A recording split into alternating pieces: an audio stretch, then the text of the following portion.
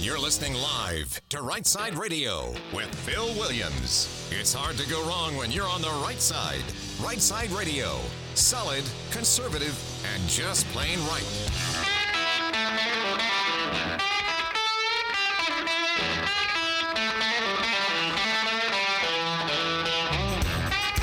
Alabama's syndicated news talk leader, Right Side Radio. Phil Williams here live in the Right Side studios on a Friday afternoon for hour number 2 with the local, the state, the national, sometimes the international. We cover down on all the issues. And like that dude just said, solid, conservative, and just plain right. Well, hey, listen, we're going to go to the phones. We've been on number 1 of the Triple Dipper talking about the regular special session.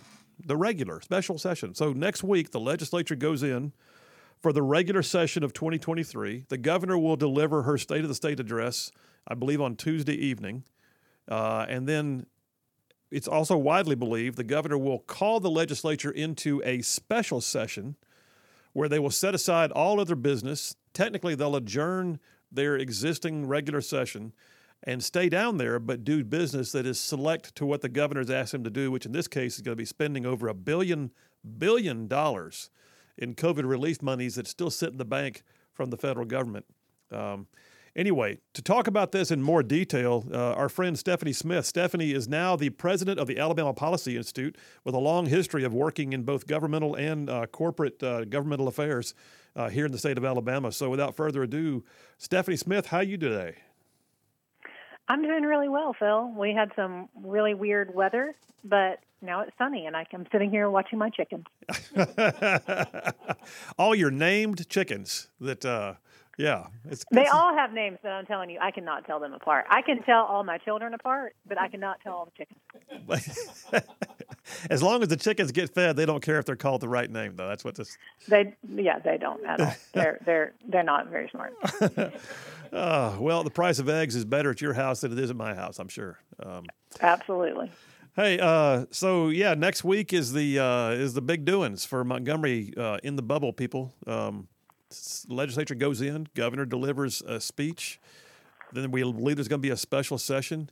But I was telling the audience in my show here a minute ago, Stephanie, that this feels like the most, rudderless session that I remember. I mean, I don't even know what the agenda is. No one's talking about anything. Are you hearing much?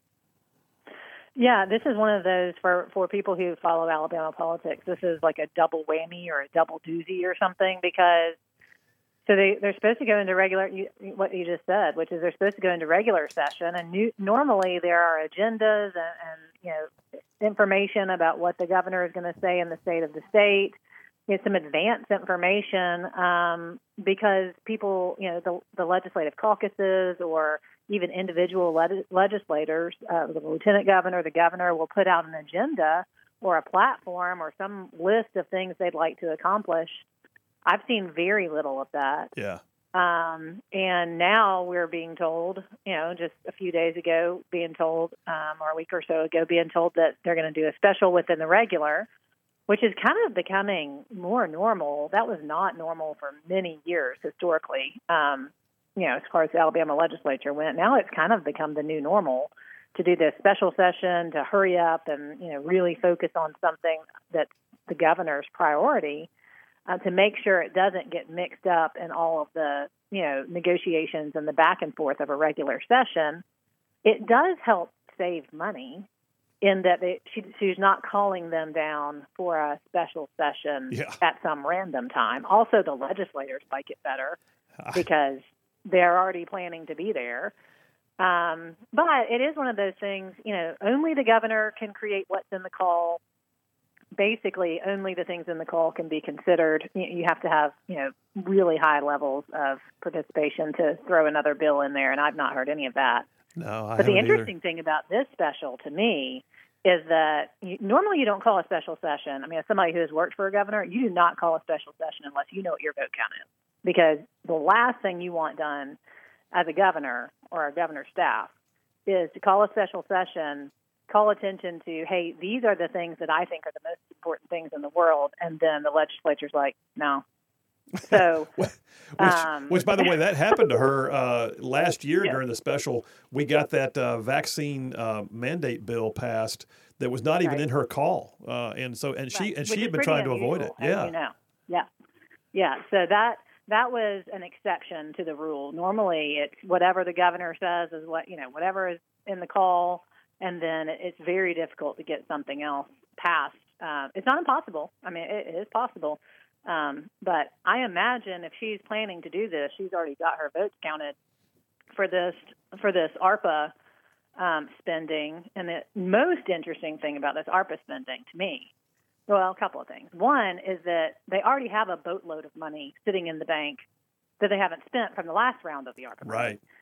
Now, that's partially their fault, partially not, because the feds didn't give good guidance and they didn't want to spend it and then have to return it, and lots of, back and forth, round and round. But that's what happens when you take money with tentacles, right? So you take money from the feds and they get to tell you what to do with it and how to use it and, all the parameters around that.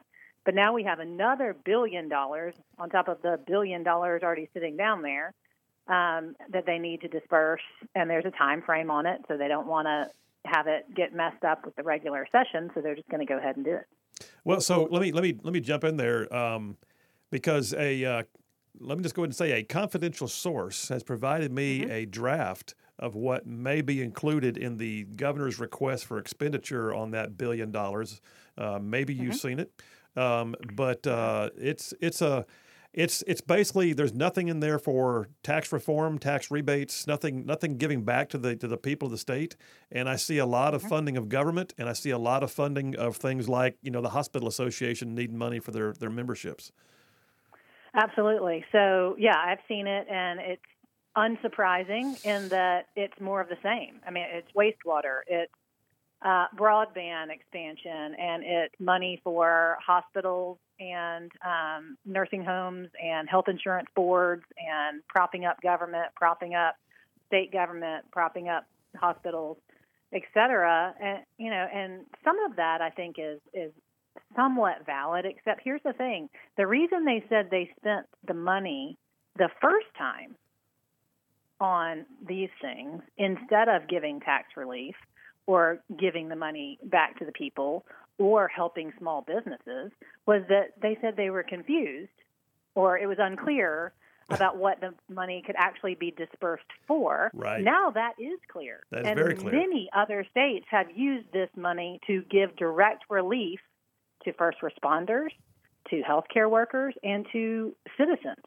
But it seems like there's no appetite from the governor's office to do that because the information the list that I have seen has nothing for small businesses whatsoever and nothing for average Alabama cities. There is one place in that list that apparently you and I have both seen that does seem to allow for what I would just call government or governors controlled grants. Like they may be able to apply for grants if they qualify for a certain, but it's still going to be controlled through the governor's office, which is like the purse strings are still being held tightly and you're going to love me because you're going to have my name on the check. Right. Yeah. So basically it looks to me like the list that I saw was, certain things and almost the entire list said up to blah, blah, blah, up to blah, blah, blah. And then, so that means, you don't have to, like, for instance, if it says, $5 million, for this or that, it's up to that. Well, that means they could spend $500 on that. And then the rest, where's the rest of it go? The rest of it would be to that pot of money that Bill Poole and Kay Ivey control with that grant program. I would like to see some more transparency on what the intentions are for some of this money. But the overall thing that's frustrating for me is that it doesn't seem to acknowledge that anything has changed or anything is different from the last time we talked about this. No, it doesn't. That there's no understanding that run-of-the-mill citizens of the state had any sort of damage or any sort of negative problems from the lockdowns.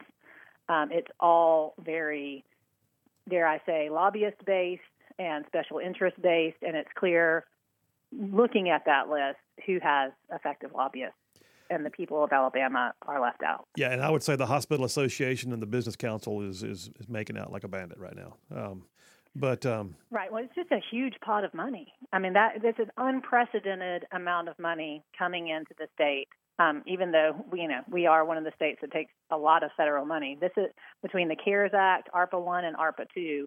It is an unprecedented amount of money flowing from D.C. to Alabama, and in that situation, there's just no appetite or even an acknowledgement that this money should go to the citizens of Alabama. Well, and I saw just last night, and we had about a minute left, but just last night I saw that the governor of Montana is calling for $1 billion in tax relief for his citizens. Mm-hmm. And not only that, but school choice and some other things. I've seen that virtually every other state surrounding Alabama has provided some measure of tax relief, whether it be a rebate at the very least, but if not that, then a repeal or at least a stay on tax collections for certain things like gas taxes and that kind of stuff. Alabama has had zero of that, and yet we are sitting in a budget surplus. And I know some of it's one-time money. I get it. But I don't think the state's going to fall into disrepair because they gave something back to the people who have borne the brunt of this economic recession. Because no government employee missed a paycheck. But private citizens have been suffering for the last 3 years, and the money was sent here, and it's being used to prop up more of the guaranteed paychecks. Right. And ironically, because of the legislation that you mentioned earlier, the state employees and teachers who work in the state system were all protected against these vaccine mandates. Private individuals were not protected under those vaccine mandates, nor were VA employees. So, federal employees and private employees who bore the brunt of those lockdowns and the mandates, and the military, many of whom lost their jobs. Yeah. And now are dealing with all the hyperinflationary period that we're all dealing with. There's just no there's no hat tip. There's no acknowledgement that really the people of Alabama took it on the chin. And really, it's just frustrating to watch state government continue to protect state government over its own citizens. Well, in my opinion, we're better than this. And even Kay Ivey, who I've been so frustrated with in the last couple of years, I know her personally. She's better than this, and that's what gets me. Is I used to watch her give speeches and talk, and she was a good retail politician. And it's like she is just, I don't know who's pulling the strings right now, but she is not the same person she used to be, and she needs to get back to being that person. Yeah, and the frustration for me is probably similar, but also more broad in what you led with, which is if these are our leaders, where's the leadership? API put out a conservative platform in September. We stand by it. It's a list of things. It's almost like a to-do list. If you're going to be a conservative in Alabama, some of those things are being considered, like occupational licensing changes, school choice, some things on abortion and adoption, and some things have been considered that were on our list on taxes. But it's not clear to me that there's a conservative. There's no hand, like you said. There's no handshake. There's no contract. There's no plan. And when you go into a legislative session without a plan, or maybe they have a plan and they're just not letting people know. Yeah. But if they do, that's also not really representative to the people that they represent, because there needs to be a back and forth on what type of things the people who just voted for them for the next quadrennium, they just voted for them to come back in, and now they're not. They've had this host of things that they've all run on. Where's the plan? Where's the plan to fulfill those obligations that they made during the process? Well, Stephanie, I ran long. I'm up against that break. I got to take it. So tell everybody where they can find out more about the Policy Institute if they want to. You can find that conservative platform and anything about the Alabama Policy Institute at alabamapolicy.org. All right. Stephanie Smith, president of the Alabama Policy Institute. Appreciate you. Thanks so much. Thanks, Phil. All right. See ya. All right, Boomer, take that break, man. We'll come right back and probably have a minute because I ran long with Stephanie on purpose. That was too good to just shut it off. But, yeah, folks, I do have a confidential source that has provided me with a copy of what the governor's office is proposing for this big spend. And ain't none of that coming to your pockets. Phil Williams, Right Side Radio. Y'all stay tuned. We'll be right back.